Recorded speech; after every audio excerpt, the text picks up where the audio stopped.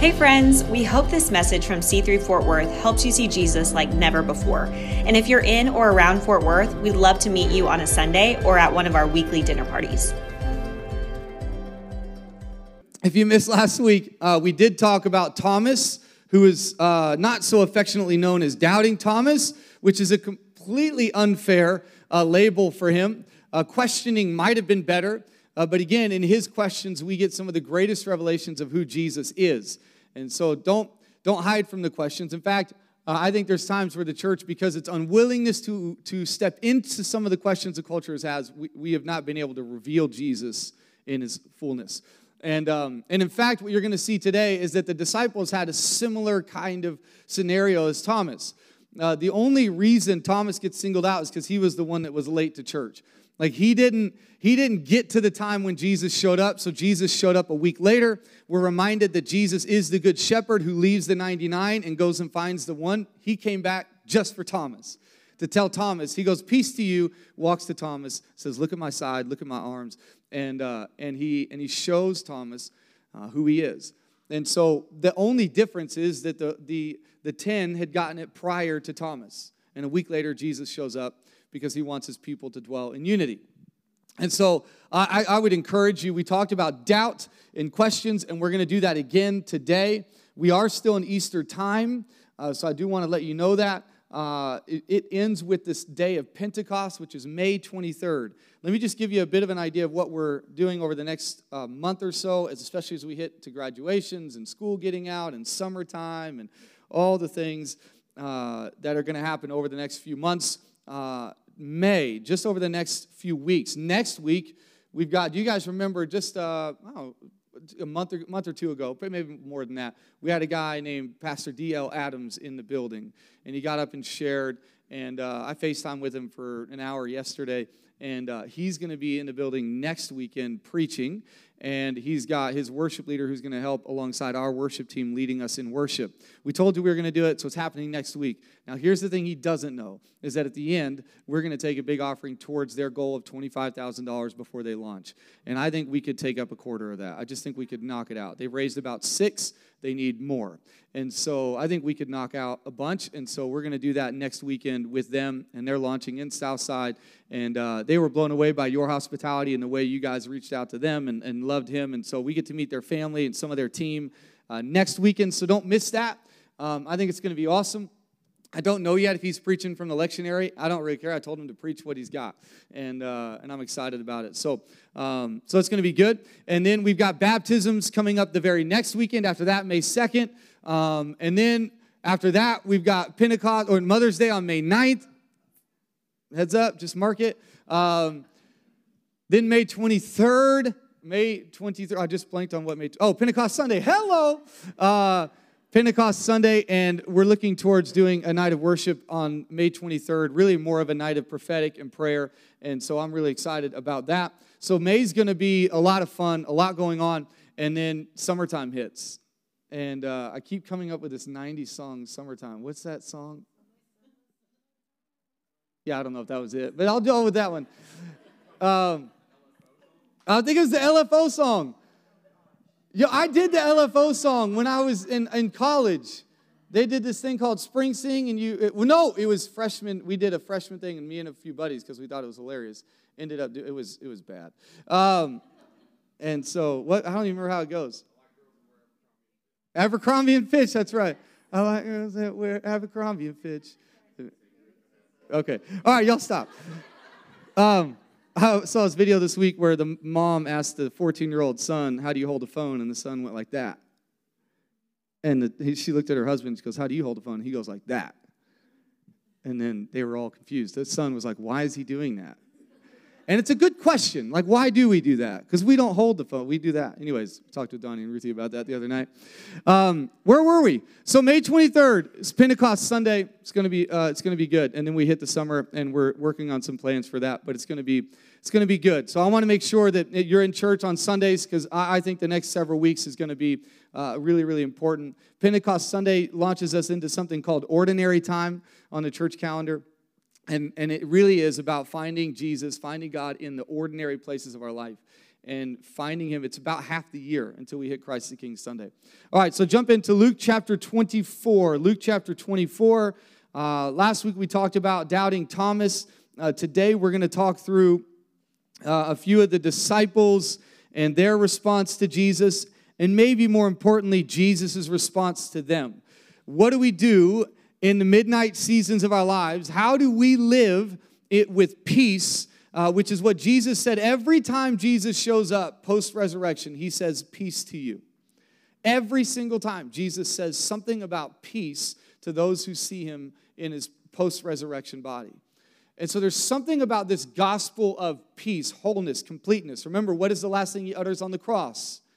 It is finished. It is a finished work. So when he comes off the cross, out of the grave, into the world, and begins to say, peace to you, he's almost, in effect, saying, it's finished, it's complete, the work has been done, so have peace because you're whole, you're complete, you're finished.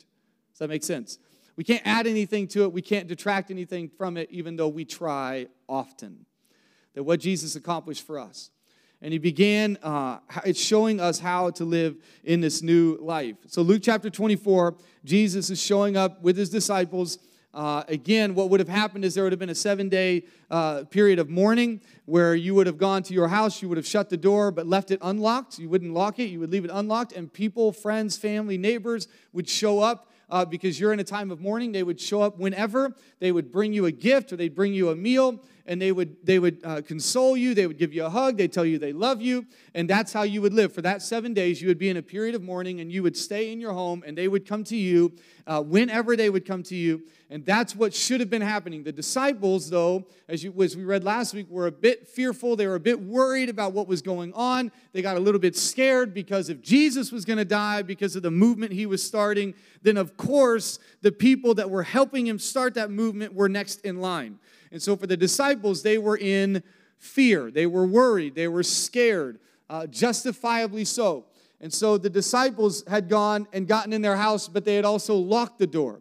And some say that it was the upper room, that they were in the upper room here already, where Day of Pentecost, where the Holy Spirit falls, where they waited on what Jesus had promised.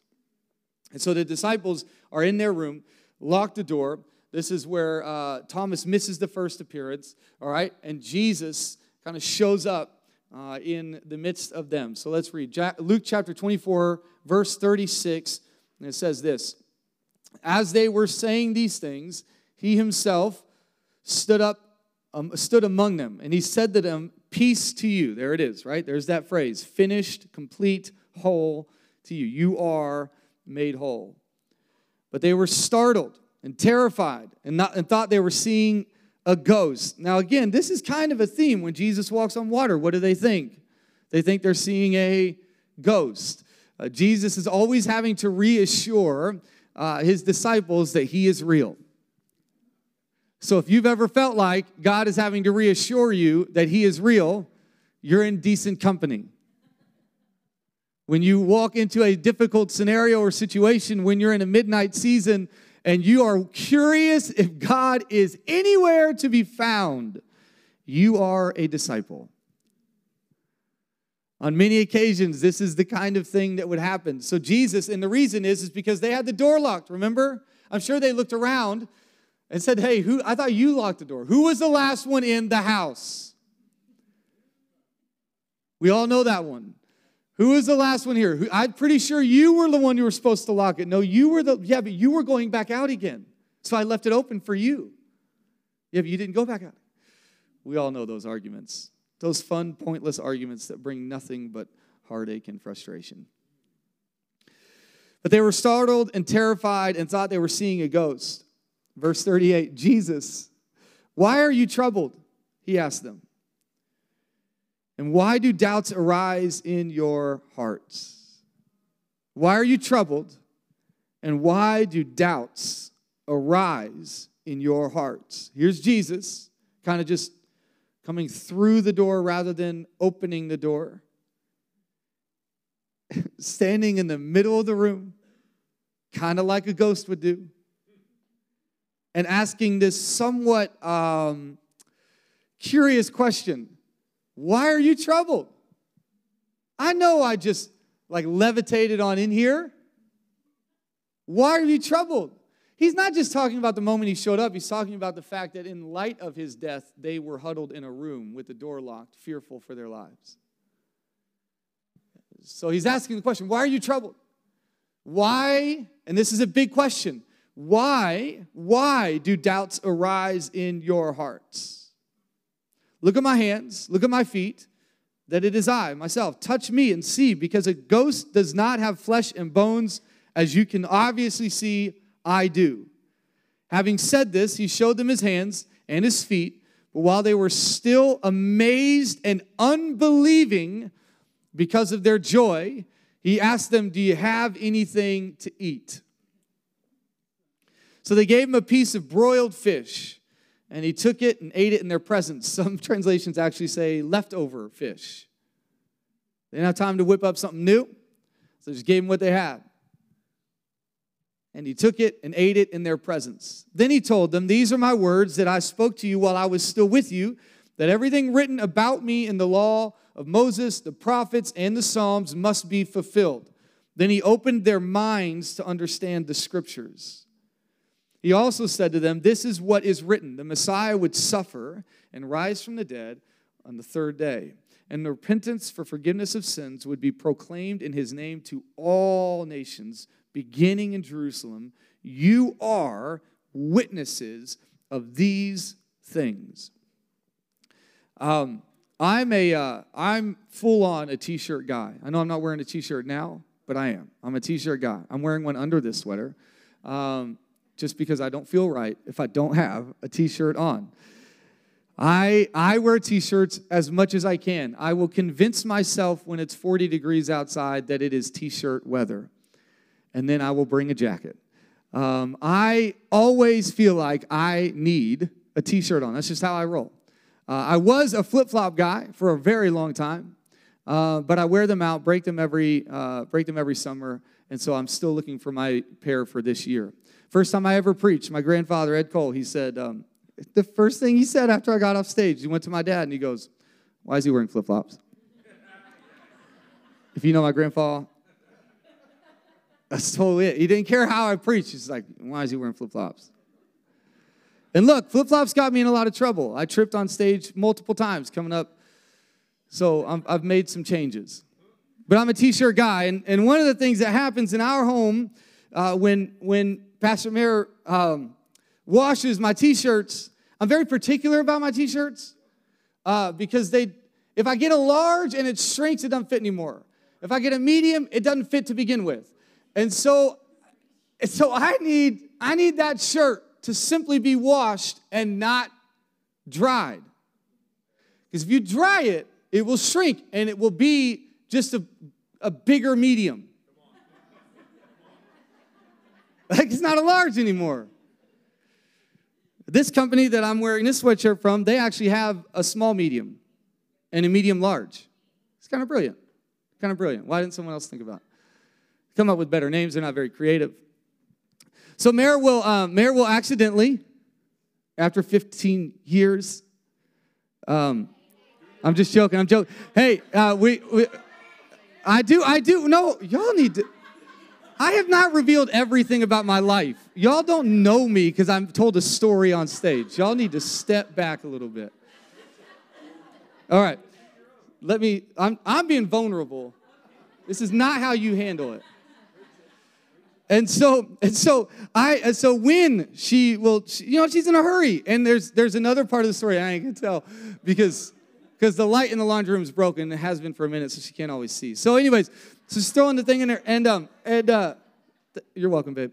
And so every once in a while she'll shrink a shirt or two, and then I can't wear them, and they'll be like my favorite shirts, and because you don't wash the ones you don't wear, so I only wear my favorite ones, and I always get dry. And one time I told Mary, I said, babe, I'm like this thing shrunk. I can't wear this anymore.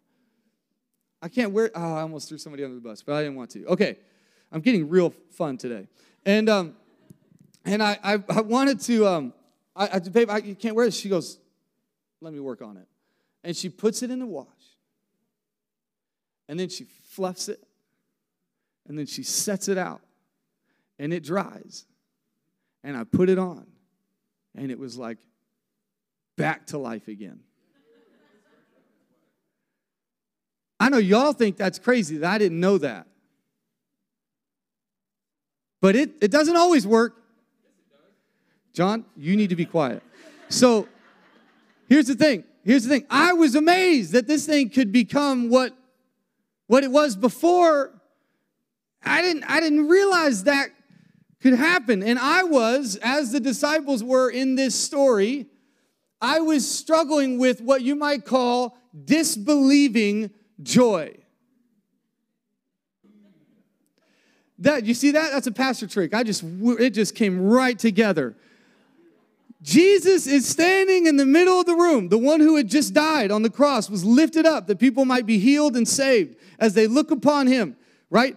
And all of a sudden, he's standing in the middle of the room, that the door that was locked because they're fearful for their lives, because the one who got killed for starting a movement was the one that led them, and of course, they're the ones that are next to go, and they know that. It's why Thomas in John 11 says, let's go back with him to die, right? That doubting Thomas who had the courage to say, let's go back with him to die, who also asked the question of Jesus, hey, how do we know where you're going if we don't know where it is? How do we know how to get there? And Jesus says what? I'm the way, the truth, and the life. Because questions are not always bad. Sometimes they get us to the point where we understand something about Jesus we never would have known. Let's give Thomas some more credit. Anyways, Jesus in the middle of the room, standing there with his resurrected body. The disciples, a little bit amazed. It actually says, while still unbelieving because of their joy. I don't know if you've ever lived there. I don't know if you've ever been in that place where you have the joy that you know Jesus is who he says he is. You know it. And yet you've got these places in your life that you are just a little bit uncertain of, that you are not confident in. Maybe you've got some things you're praying through. Maybe you've got some issues that you have yet to face. Maybe there's challenges around you. Or maybe you're just looking at the landscape of our country or our world and going, how in the world is this the kingdom of heaven? How in the world is Jesus at work in this? How is the Holy Spirit actually doing things in this? And there they are. With the joy, because it's possible that's Jesus. While also wrestling with the disbelief that how in the world could that be Jesus? This shirt didn't fit 5 hours ago, but it does now. And maybe you've had these moments of your life where you had this joy that was so beyond your own making it up. It wasn't just this happiness created by great circumstances. It was a joy that had been resolved in your spirit that denied even and pushed back against circumstances. And there's this joy. And then you hit Monday. And we've all wrestled with these things. And Jesus shows up and he asks two really important questions. He asks this question of why are you troubled? And why do doubts arise where? In your heart. Now, a reminder, so the Hebrew writers and Greek writers, the heart would have been the seat of all of yourself. It would not have been, as we tend to make it, completely and only relegated to feelings. It would have been where all of who we are sit. And so, yeah, you think from your heart. You reason from your heart. You feel from your heart. There is an understanding in the writers that there's something more than just that you feel something, but there's actually something else more full happening in your heart. Why do doubts arise in your heart? And I wonder if you and I, in our doubts, and what some might call our deconstruction, as we wrestle with things of faith, and we said this last week, listen, we all, at some level, unpack the generations prior to us and what they've handed to us. That does not mean we throw out everything. It means that we process it for today. There's a reason we stopped all wearing suits to church all the time. But every once in a while, you should try it. There's a reason we started playing different music. There's a reason there's all kinds of things that we all live in different cultural contexts. We all live in different seasons of life. But what we tend to do is be arrogant in our deconstruction. But arrogance doesn't fit that. I was listening to someone this week, and it is so simple, and it's purely this. Humility is the way forward. Humility is the way forward. Not arrogance. It is humility that allows us to step into each of the cultural things that we are dealing with as a people. Be praying for Minneapolis this week. Be praying with the verdict that's going to come out, and with everything that's already happened just in the last week and a half. Be praying that people there are able to walk in peace and comfort and joy, and that the church in these moments would rise up in strength. Amen? But we have to be people who walk with humility. Even in it's what we said last week. Dallas Willard says this, right? Doubt your doubts, believe your beliefs, then doubt your beliefs, and believe your doubts. In all these things, you will begin to walk into wisdom and truth. So here are these guys, and Jesus looks at them and says, "Why are you troubled?" I think he knew the answer. I don't think Jesus is being ignorant of what had just happened to him. I think he remembers what had happened just a few days prior. Okay, but Jesus is asking this question of his disciples because for 3 years he'd been preparing them. But I love that Jesus came back to them because he knew the job had not yet been done. And he says, "Peace to you." And he says, "Why are you troubled? And why are doubts arising in your hearts?" In my seasons of greatest doubt, they're usually preceded by a moment or a circumstance that I could not explain. Sometimes our doubts arise because of misconceptions about Jesus.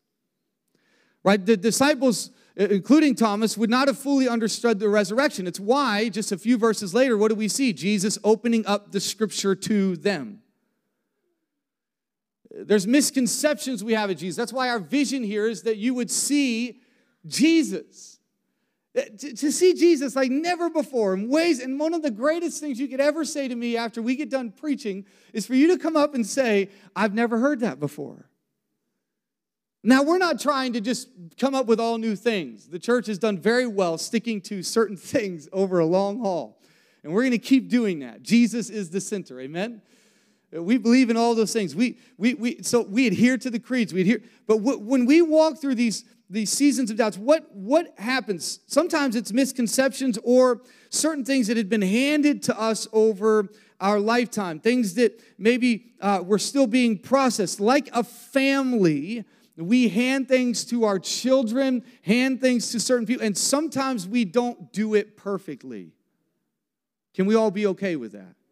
That sometimes we haven't always given the next generation, and I know that this may never happen, that we may not have given people the perfect picture of who Jesus is because we are all still looking upon a mirror. And there is a day when we will fully look upon Jesus and go, oh. I heard someone say this recently, that heaven will be the great deconstruction. That when you get to heaven and you see Jesus and you see splendor and you see majesty and you see glory and you see all the things, then you'll go, oh, man, I've been carrying this stuff for so long. That's why N.T. Wright talks about this idea that we, even as Christians, there is so much more to Jesus than we ever give him credit for. As Mark Sayers says, and yes, I'm just quoting all these people in case you disagree, it's their fault. But he always says, and this is not a new thought, but that every generation thinks we've ended up at the end of history. That somehow we've arrived at the one place in time where we finally understand everything that was meant to be understood. And so let us tell you guys how you guys did it wrong. And all generations in the room, every generation in the room can relate to that. We've all looked at previous generations and future generations and been like, what are you doing? Why are you in a public place dancing to a TikTok video on your phone? Why are you doing that? Oh, but you do you. We all have these places where we are peeling away layers of things. Our problem currently is that we've done more than peel away. We have almost done this destroy, demolition kind of thing where we've just taken a hammer to everything that was, because there's just no chance there's any truth here. As though we're the first generation to have ever walked through seasons that caused us to doubt, seasons that caused us to deconstruct, seasons that caused us to wonder, seasons that caused us to go, is there really any hope here? The other one is this is a tough one, is disappointment. The other reason we end up in a place of doubt is that we didn't get what we expected to get. We didn't end up in the place we expected to end up.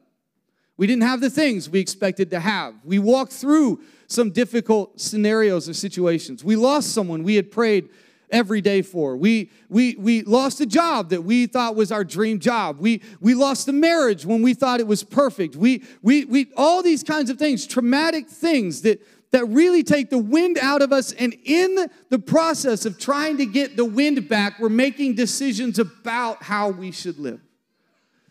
And there are these traumatic events that happen to us, and I would say that the disciples, the ones that Jesus is standing in the midst of, those disciples had just been through both of those scenarios. And there's more, but here are the disciples, both one, having misconceptions about what Jesus was there to do. Jesus was there to bring a new kingdom, but it wasn't going to be through military might. It wasn't going to be through political prowess. It was going to be through sacrificial love to the point of death. And they didn't understand that, no matter how much Jesus had tried to hint and tell them about it. The second one was traumatic. They quite literally watched the one they had walked with for 3 years, who had said he was bringing a new kingdom and a new way and a new earth, die the most humiliating death on a cross. And so, of course, when he shows up in the middle of the room and says, "Why are you troubled? Where have these doubts arisen?" They can point to the last week. Well, we started the week with everybody praising you. We ended the week with everybody wanting you dead. That was hard. You said you were bringing a new heaven, a new earth, and then you died. That was difficult. We thought you were going to do it a completely different way, and you didn't. Now I'm disappointed. I'm frustrated. And this isn't to somehow diminish the pain and the difficulties we've gone through. It is to say that Jesus meets us in the middle of them every single time. What's really interesting about Jesus is while they are in their disbelieving joy, Jesus, who they've mistaken as a ghost, Jesus asks a simple question. Y'all got something to eat? I'm hungry. It's been a whirlwind these last few days. You got something to eat? Disciples go, yeah, Peter didn't finish his fish. Do you want some? Here you go. And Jesus sits down and begins to break bread. And then he begins to break bread. Something that Jesus does, in fact, in the story just before this, he's walking with two men who don't understand who he is. They don't recognize him for who he is. They're talking about this resurrected Savior, but they don't really know. And Jesus is right there with them, walking with them. And then Jesus sits down to eat with them. And it's not until he eats with them that their eyes are open to who Jesus is. There's this wild story. I read it just this week in Exodus when the elders had come off the mountain and they're there. And the first thing they do after 10 commandments and everything had gone on, the first thing they do is sit down in the presence of the Lord and have a meal. Like, I know we want to make this the best and only place you can meet Jesus. But every time I look at the Gospels, the best place to meet Jesus is at the table, breaking bread, because every table is an altar. See, here's the thing. They thought he was Casper, but everybody knows Casper can't eat. How many of us walking into rooms and places looking like Casper, acting like we got all the answers, like we got everything put together, all things are good, all things are perfect, and people are just looking at us going, could you sit down and eat with me and be real with me and be honest with me and walk through stuff with me and carry burdens with me and deal with issues with me and pray with me, and don't be scared to pray with me because you don't want to tread on the being polite or trying. No, if I got something I need, just pray with me, and if I say no, just try again next week. But could you at least sit down? Because I found that I got to be a real person when I eat. I'm not good at knowing which fork to use, when to use it. I always forget to put my napkin on my lap, right? You find things out about people around the table. And Jesus, instead of expositing scripture standing in the middle of the room, which would have been perfect and theatrical and all the things, says, do you have some leftover food? I'm going to sit down. I'm going to prove to you that I am your Savior. And when we sit, I'm going to break this open, and your minds are going to be renewed, and you're going to begin to discover who I really am. It's really interesting to me as I walk this through with a few of my buddies this week, just as every week we get together and we talk around some of the things that we're going to be preaching on. And I said this to them. I said, you know, it's weird, but I feel like as I'm watching Jesus handle this situation where doubt has arisen in their hearts, where they're troubled and they're fearful and they're worried. It's weird, but I feel like what I'm watching Jesus do is show us what the Holy Spirit will do. Like Jesus shows up in the room and begins to comfort, peace. Jesus sits down with the disciples and begins to break bread. And Jesus begins to open their minds to what Scripture. So when Jesus says to them, don't leave, don't go anywhere, because I'm going to send the Holy Spirit to remind you, John 14, to remind you of things that I've said, to be your comforter, right? To be your advocate, which just means to one like the other one, right? To give the fruit of the Spirit, to give the gifts of the Spirit. The Holy Spirit is so many things to us. And it's almost like Jesus is going, hey, let me just show you as you walk this thing out, as you go into the earth, as you go into all the different places you're going to go, I just want to show you what the Holy Spirit's going to do. The Holy Spirit's going to remind you of what I've said. The Holy Spirit's going to be present in your trouble. The Holy Spirit's going to be present in your worries, in your difficulties. The Holy Spirit's going to be present in your challenges. The Holy Spirit's going to unlock Scripture for you so that you see it clearly. And the Holy Spirit is going to be present in all things. I love it. Such a beautiful picture to see Jesus doing what he's sending the Holy Spirit to do. Let's go back to this question. Why are you troubled? Why are doubts arising in your hearts? I think we need to answer that real question. Are we doubting because we're offended? Are we doubting because we're hurt? Are we doubting because we're disappointed? But let me flip the question. Sometimes to do the inverse is to help us better understand. Why does belief fill your heart? Why do doubts arise? Sure. But why? Why does belief, faith, and hope fill your heart? Now maybe that's a better question to answer as we celebrate Easter. Yeah, because we're still in Easter. Yeah, because Jesus died and still risen. When we think about who we are and what we're walking through and what we're dealing with, do we believe that Jesus died on a cross and rose from the grave? Because for Paul, that changed everything. Paul didn't repeat any parables. Didn't tell me all the healing miracles. Paul told us one thing. Jesus died, was buried, and he rose again. So I understand why doubts arise. Why does faith arise? What are you putting your faith in? What are you putting your trust in? Because if Jesus rose, that changes everything, doesn't it? Present or future trouble changes everything. Present, future success changes everything. Jesus, alive. So Jesus sat with his disciples and said, you are witnesses. And I have this theory that Jesus was not trying to get them to go straight into doing all the work and to getting all the things done and to saving all.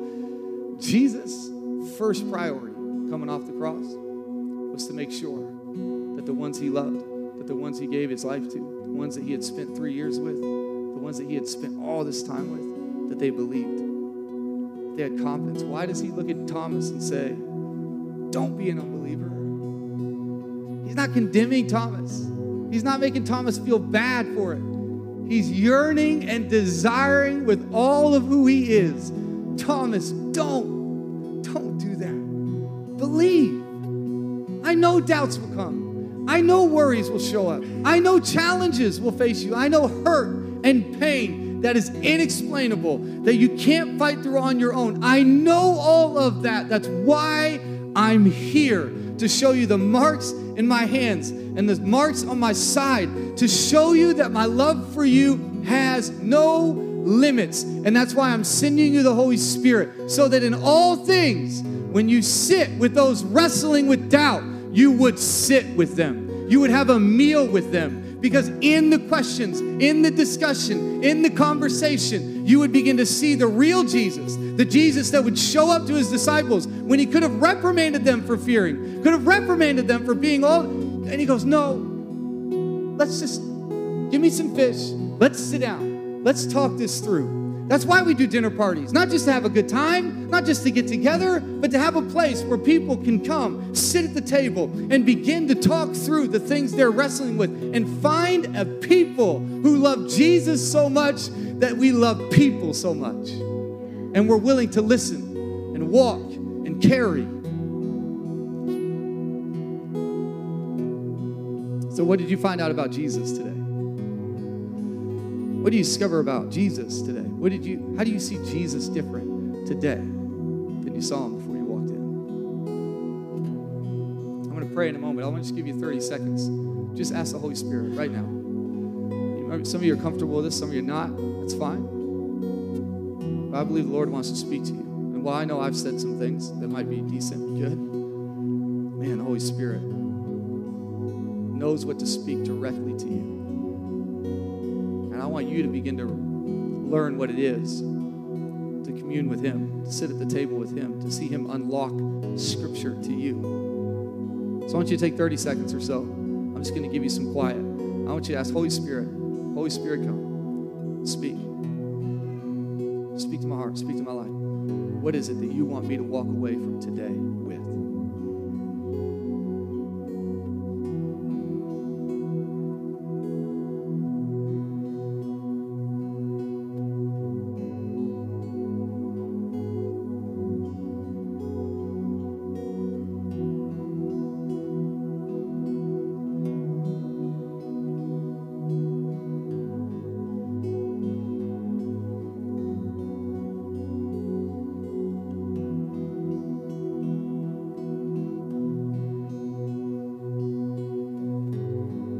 For some of you today, he's saying, I'm close. For some of you, the Holy Spirit's saying, I know there's doubts, but what fills your heart with belief? I know you've got some disbelieving joy, but come close. For some, he's unlocking Scripture, renewing your mind.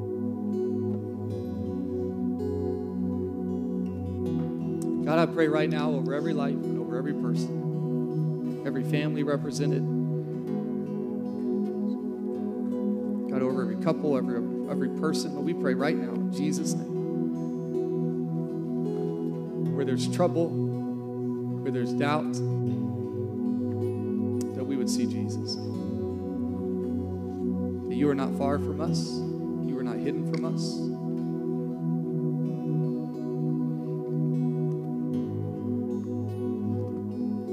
God, that we would not see you as a ghost that scares us.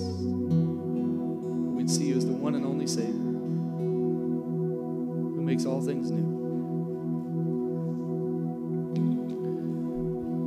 And for some of you today, right now, this is just the perfect time, perfect opportunity to say yes to Jesus. And there's all kinds of things I can tell you to pray and all kinds of things that we can work through, and we'll do that together. But I just want you to pray one simple prayer, and you can say it in your own words. It's very short. I want you to simply say this: God, I give you my life. For some of you, for the first time today, you feel like, yeah, this is it. I need the God who sits with me. I need the God who walks these things out with me. Some of you right now, just say that prayer in your own heart, your own mind. You say it out loud, whatever you want to do. God, I give you my life. My failures, my frustrations, my sin, my successes, my dreams, my desires. I give you